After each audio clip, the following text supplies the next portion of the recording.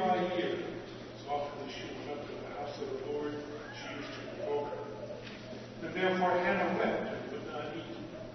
Her husband Elkanah said to her, Hannah, why do you weep? Why do you not eat? Why is your heart sad? Am I not born to you with 10 sons?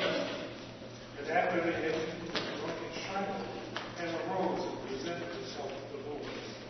Now Eli the priest was sitting on the seat beside the doorpost of the temple of the Lord. She was deeply distressed and prayed to the Lord, and wept bitterly. She made this vow, O Lord of hosts, if only you will look upon the misery of your servant and remember me, and not forget your servant. I will give your servant a male child, and then I will set before him, set him before you as a Nazarene until the day of his death. He shall drink neither wine nor intoxicants, and no razor shall touch his head. As she continued praying before the Lord, Eli observed her mouth. Hannah was praying silently, only her lips moved, but her voice was not heard. Therefore Eli thought she was drunk. So Eli said to her, How long will you make a drunken spectacle of yourself? Put away your wine. But Hannah answered, No, my Lord, I am a woman deeply troubled. I have drunk neither wine nor strong drink, but I have been pouring out my soul before the Lord. Do not regard your servant as a worthless woman, for I have been speaking out of great anxiety and vexation all this time. And Eli answered, Go in peace. God of Israel grant the petition you have made. And she said, Let your servant find favor in your sight. And then the woman went to her quarters and ate and drank with her husband, and her countenance was sad no longer. They rose early in the morning and worshipped before the Lord. Then they went back to the house of God. Elkanah knew his wife Hannah, and the Lord remembered her. And in due time Hannah conceived and bore a son. She named him Samuel, for she said, I have asked him of the Lord. The word of the Lord.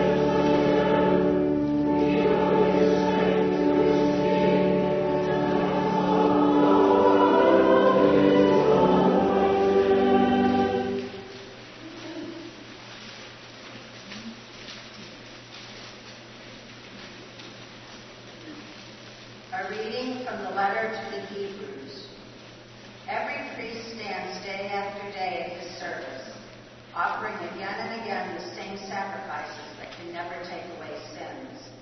But when Christ had offered for all time a single sacrifice for sins, he sat down at the right hand of God, and since then he has been waiting until his enemies would be made a footstool for his feet. For by a single offering he has perfected for all time those who are sanctified.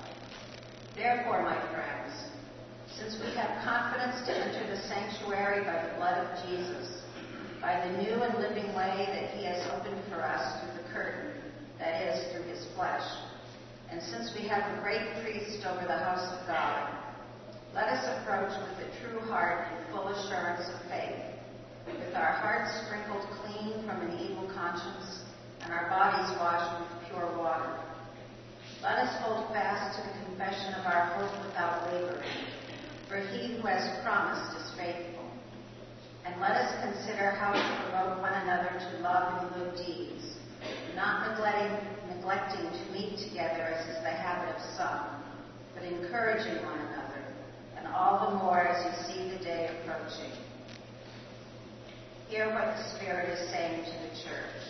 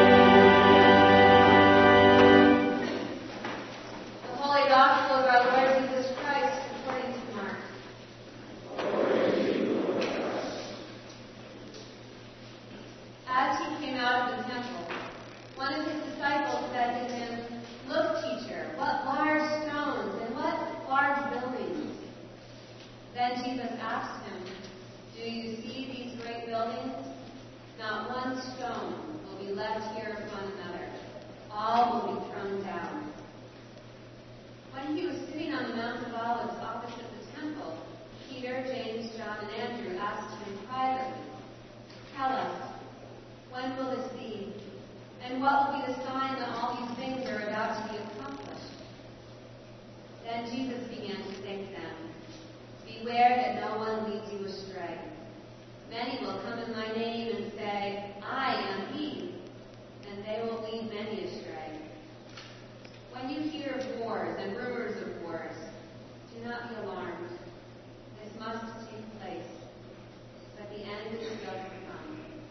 For nation will rise against nation, and kingdom against kingdom. There will be earthquakes in various places. There will be famines. This is but the beginning of the birth pains." The Gospel of the Lord. Praise to you, Lord Christ.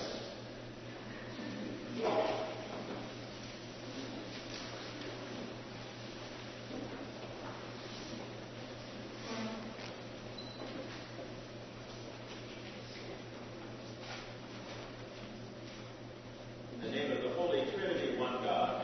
Amen.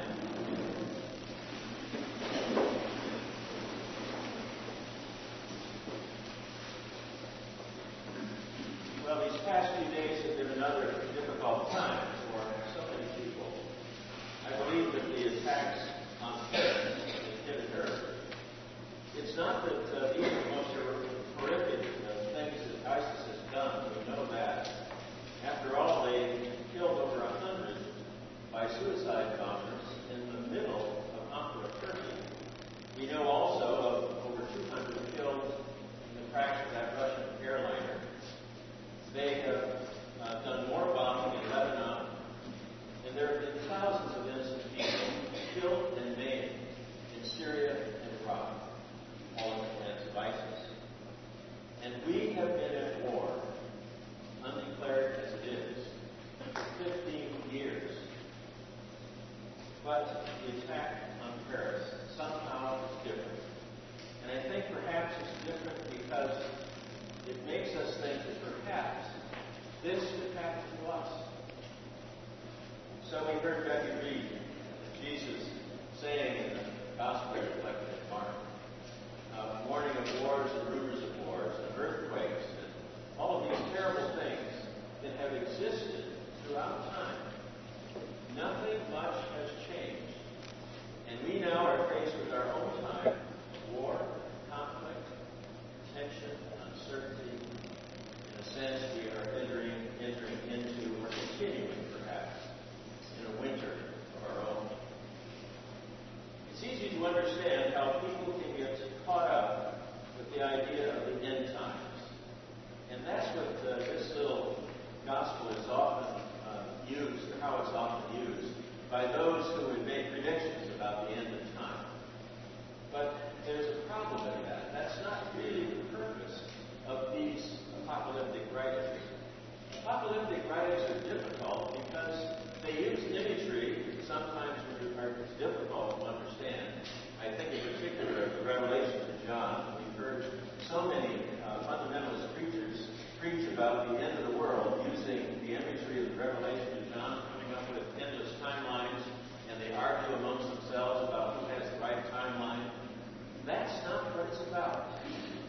It's a call to be awake. It's a call to turn to your spiritual life, to draw nearer to God, because it's not about the end drawing near. It's about God drawing near.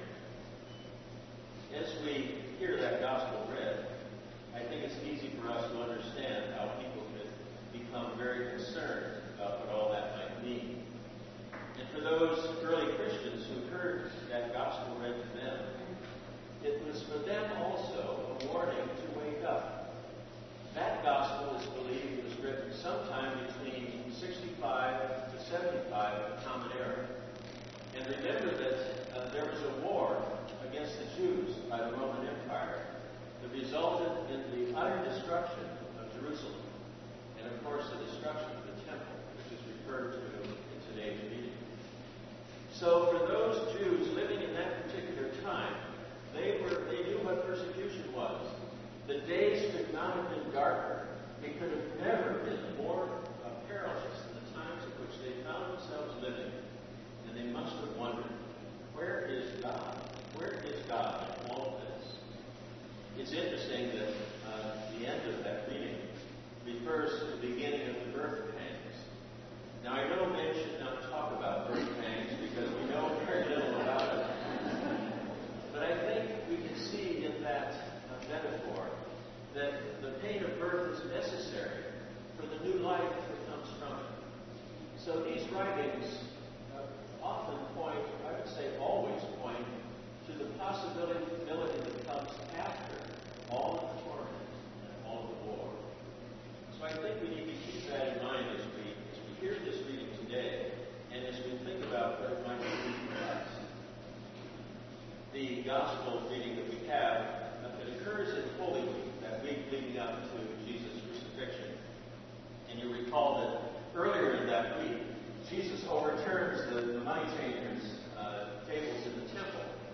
And in doing so, he is really disrupting the sacrificial system that is represented by the temple and by the money changing and all the animals that have been brought into the temple that have defiled it. The temple has gone the wrong direction, you might say, as some say about the church.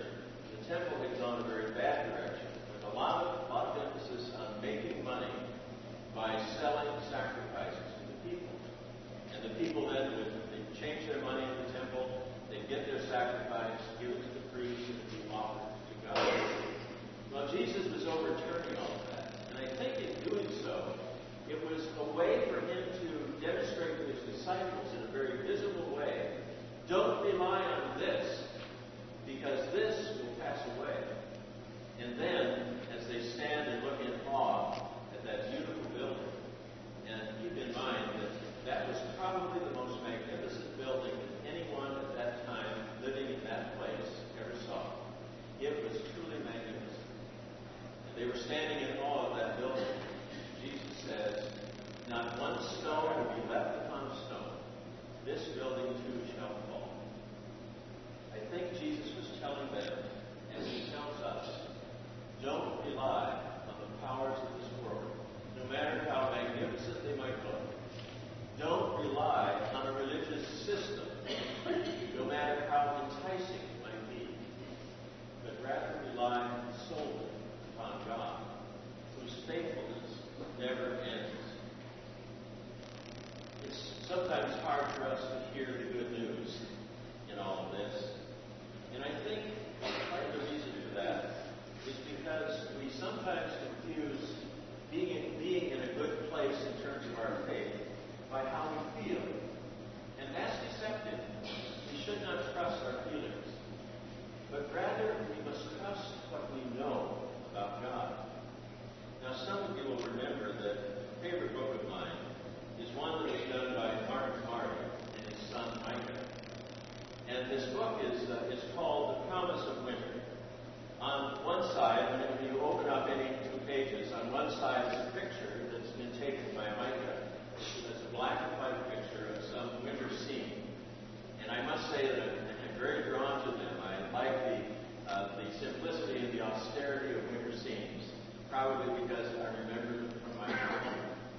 But that's on one side. On the other side is a selection of the songs that Martin Marty, Micah's father, offers a reflection on.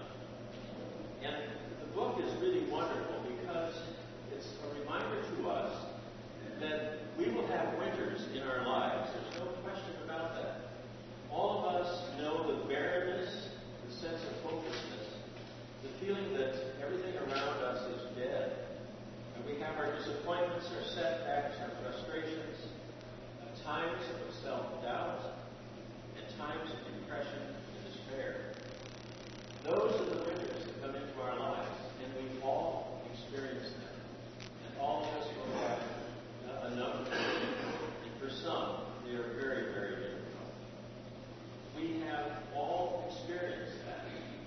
And this idea of a promise in winter is the idea that it's not about how we feel in those times, but it's about remembering, waking up to the reality that God is in the midst of all of that. God is with us.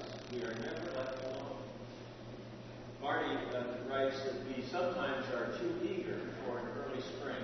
We want a quick fix to the situation we find ourselves in. And he says, to employ spring as the metaphor for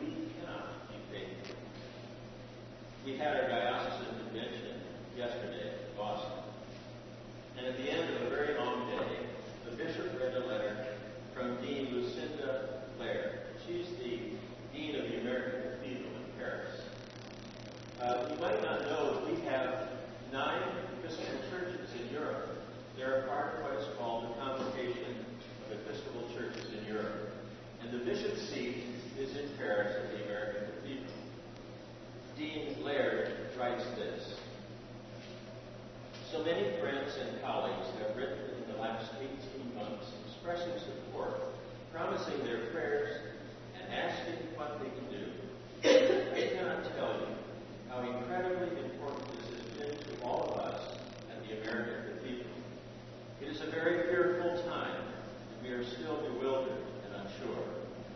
Knowing we have prayers coming from around the world, that we have a cloud of witnesses, and that we are so inextricably connected in the body of Christ, makes all the difference. What can you do? First of all, I ask your prayers for the victims, those who died, and those wounded, for their families, for all those who have helped and are helping, and all who protect us, for the city of Paris, and especially our cathedral community, for all those whose anger, fear, and hatred lead them to commit such acts, for hope, for light in the darkness, and for peace. Secondly, I urge you to give some serious thought to next steps. Your expressions of support are strong and genuine, but where do they go?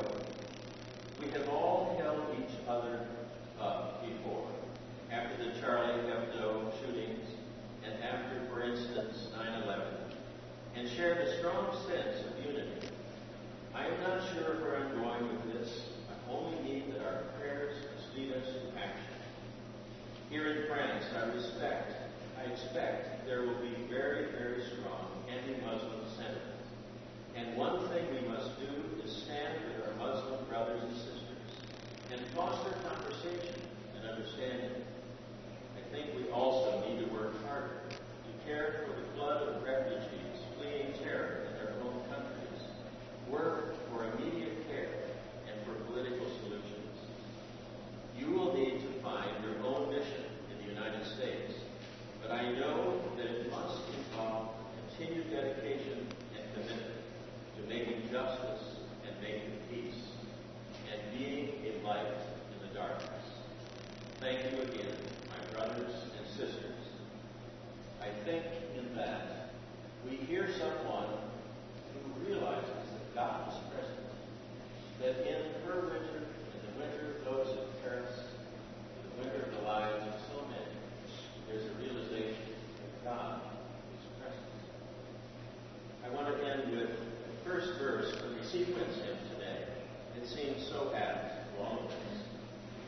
O God of every nation, of every race and land, redeem the whole creation with your almighty hand. Where hate and fear divide us, and bitter threats are hurled, in love and mercy guide us, and heal our strife-torn world. Amen.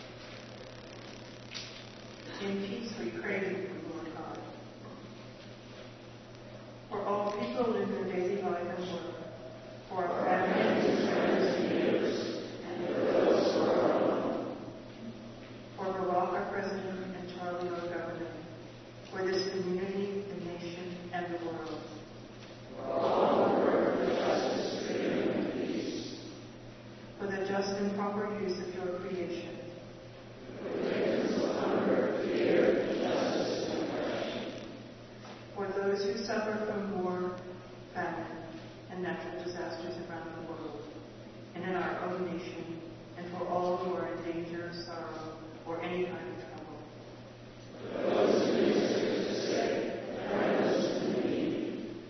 In the Anglican cycle of prayer, we pray for the Diocese of Venezuela, for the worldwide Anglican community, and for Justin, Archbishop of Canterbury. In our diocesan cycle of prayer, we pray for the ministers of St. John's Church, Windsor, Trinity Church, Woburn, Church of the Messiah, Woodstoll, Fountain, Trinity Church, Renton, the diocesan staff, for the peace and unity of the Church of God.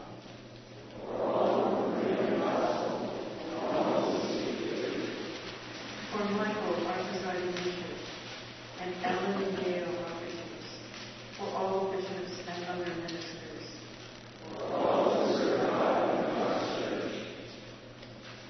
For the special needs and concerns of this congregation, we pray especially for Joanne, Dorothy, Sherry, for the Lesh family, the Bird family, Tom, John, Minnie, Ted, Ruth, Kathy, Nancy, Peter, Brian, Peter, Kristen, Michael, Peter, Alice, John Alexander, Ellen, Hugh, Mary, Ed, Bob, Kevin, Susan, Andy, Helen, Nancy, Claire, Ingeborg, Eric, Todd and Kate, Peter, Janet, Eric, Kirsty, Jim, Gail, Wynne, the Cleary family, Harry, Wynne and Jenny, Spencer and Louisa, Olive, Aliona, Deborah, Jane, Edie, Liz, those without jobs, those serving in the military, those working for peace, and all who suffer from violence in the Middle East, remembering especially those fleeing their homes for refuge in the West. Are there others?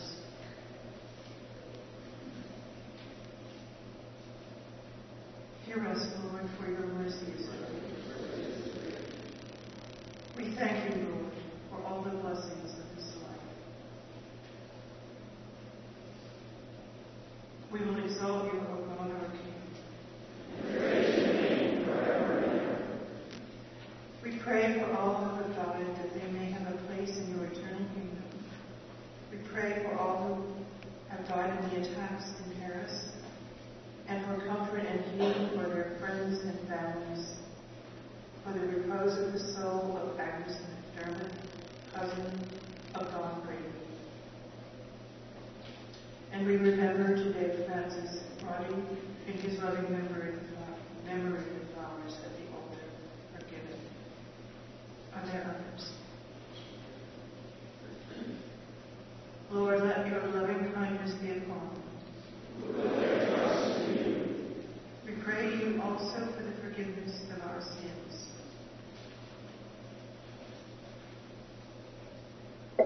Have mercy upon us.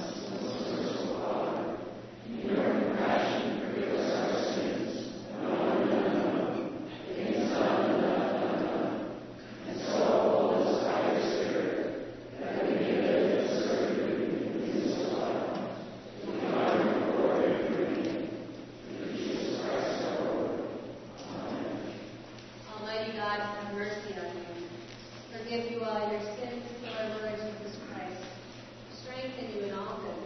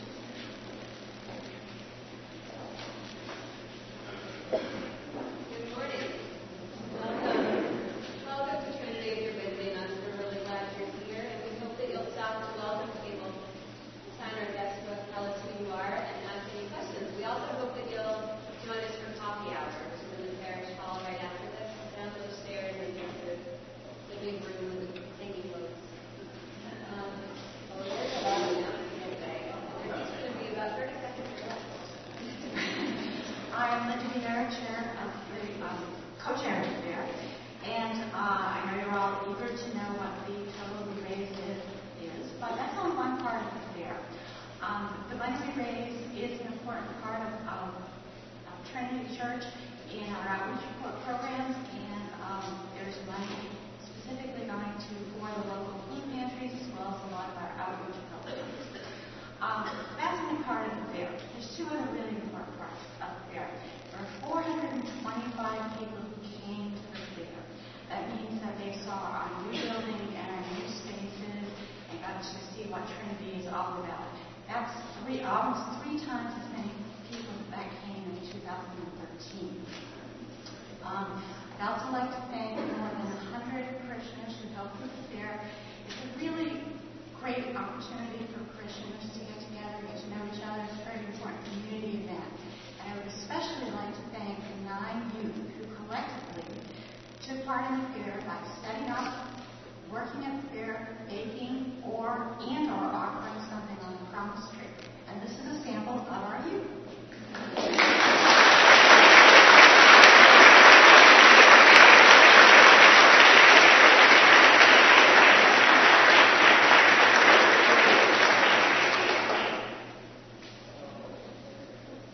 And now, the total. So far, we've raised $18,855.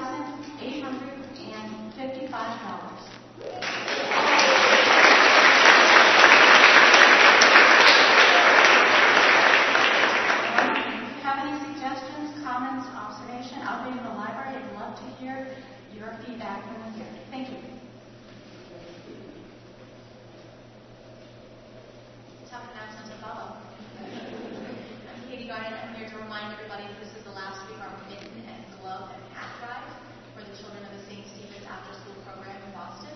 We will be collecting through next Sunday, so we have another week to bring in hats, mittens. They should all be new or handmade, and you can put them in the wicker basket, which is just in front of the fair shop. Thank you.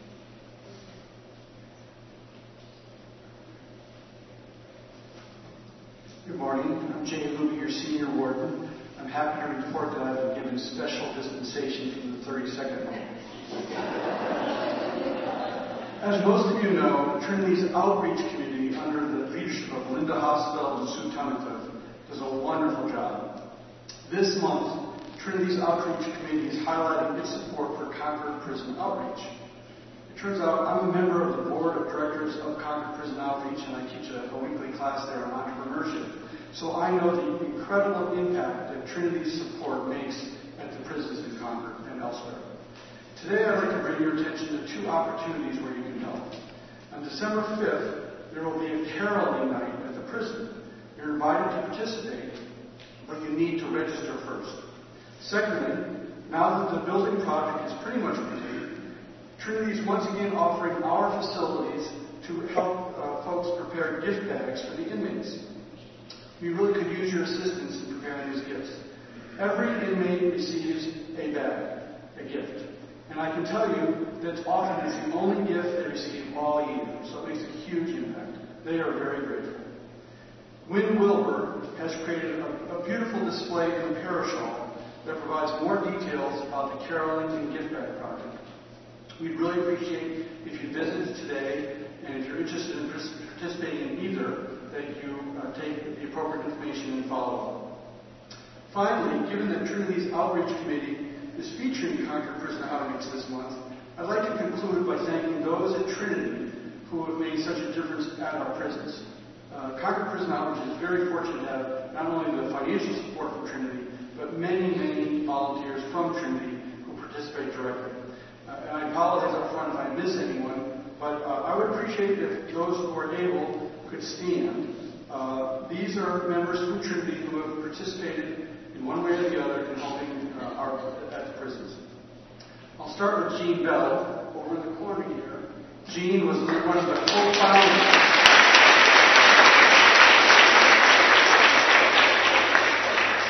Jean was one of the co-founders of Concord Prison Outreach and has made just an incredible difference. The rest I'm just going to list alphabetically. George Dallas, Dottie Harris, Judy Crooney, Daryl Payson, Debbie and Larry Scarf, Ginny Vocal, Wynn Wilbur, and I'm hoping everyone I just mentioned can stand, if possible, so we can acknowledge you. And if there's anyone else I missed, again, I apologize, but please stand. But thank you very much on behalf of Trinity for all of you.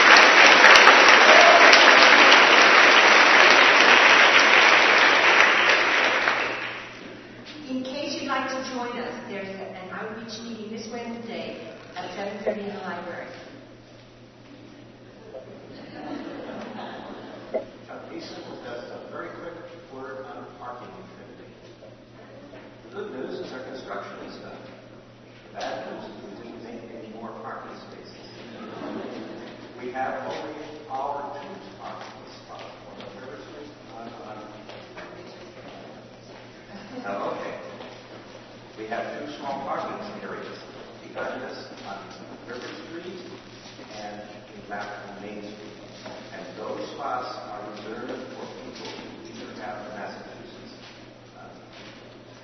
handicapped card show or one that we can get from the office here. But if we don't see anything showing on the cards, we don't know who they are. So please use that pass. And please be thankful that you don't have to use that thing. But please help me. Thank you.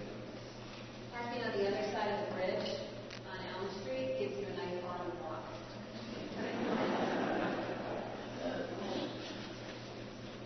Hi, I'm Nick Scarborough. I'm here on behalf of Raging Circle and Mariano School, which is our international outreach.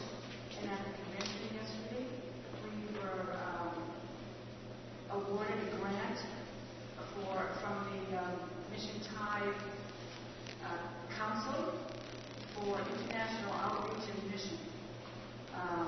The amount of this award, this is the big check here. It's $25,000.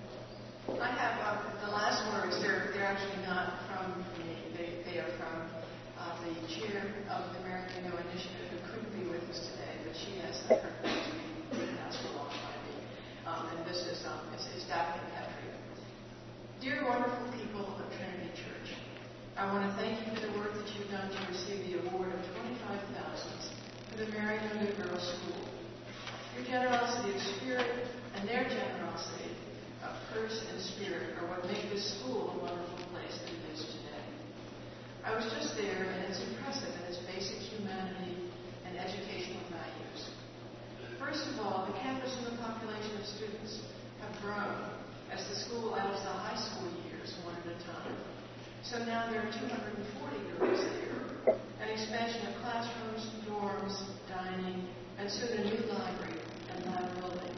It's exciting and pulsing.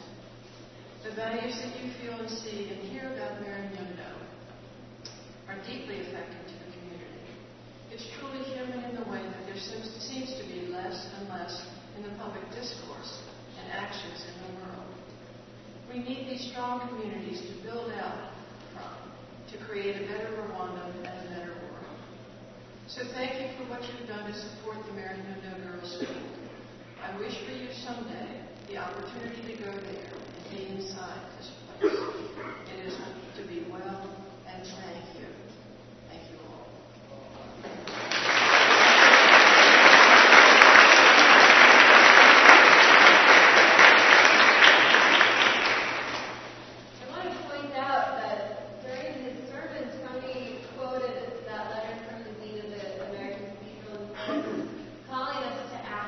In response to the pain in the world, and all of those announcements were about that. So thank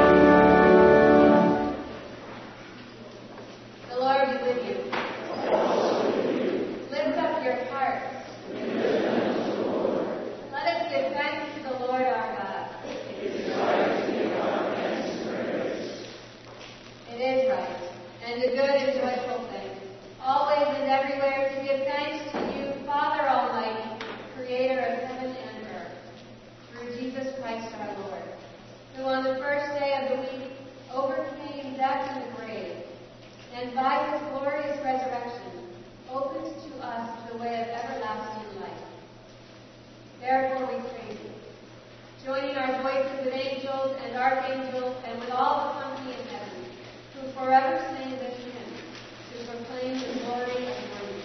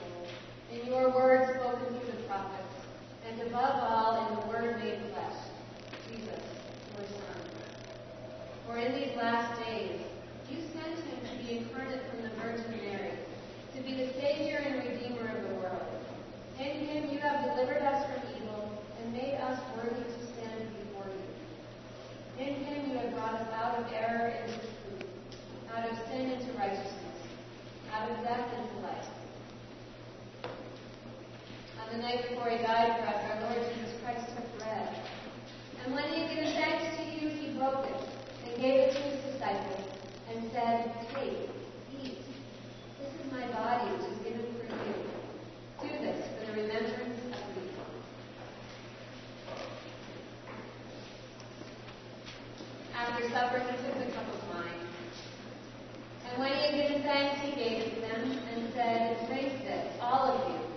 This is my blood of the new covenant, which is shed for you and for all for the forgiveness of sins. Whenever you drink it, do this for the remembrance of me."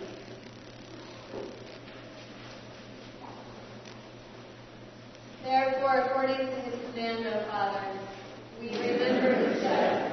We proclaim his resurrection. We await his coming in glory. And we offer our sacrifice of praise and thanksgiving to you, O Lord of all, presenting to you from your creation this bread and this wine. We pray you, gracious God, to send your Holy Spirit upon these gifts, that they may be the sacraments of the body of Christ and his blood of the new covenant. Unite us to your Son in his sacrifice, that we may be acceptable through him, being sanctified by the Holy Spirit. In the fullness of time, put all things in subjection under your Christ, and bring us to that heavenly country, where with all your saints we may enter the everlasting heritage, your sons and daughters. Through Jesus Christ our Lord, the firstborn of all creation, the head of the church and the author of our salvation. By him and with him and in him, in the unity of the Holy Spirit, all honor and glory is yours, Almighty Father, now and forever. Amen.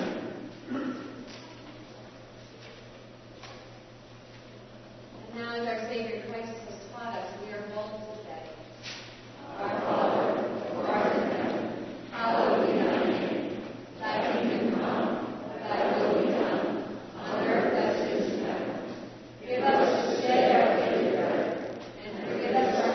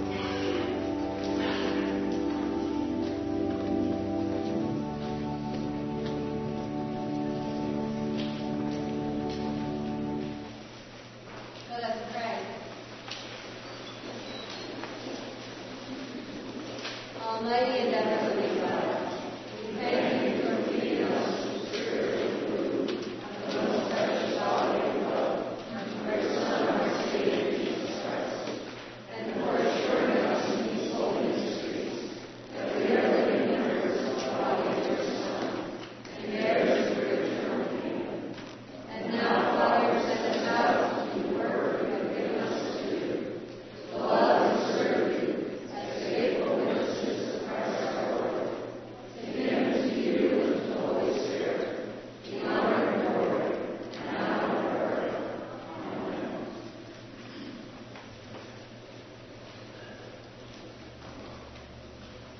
In the name of this congregation, I send you forth bearing these holy gifts, that those from whom you go may share with us in the communion of Christ's body and blood. We who are many are one body, because we all share one bread, one cup. May the peace of God that passes all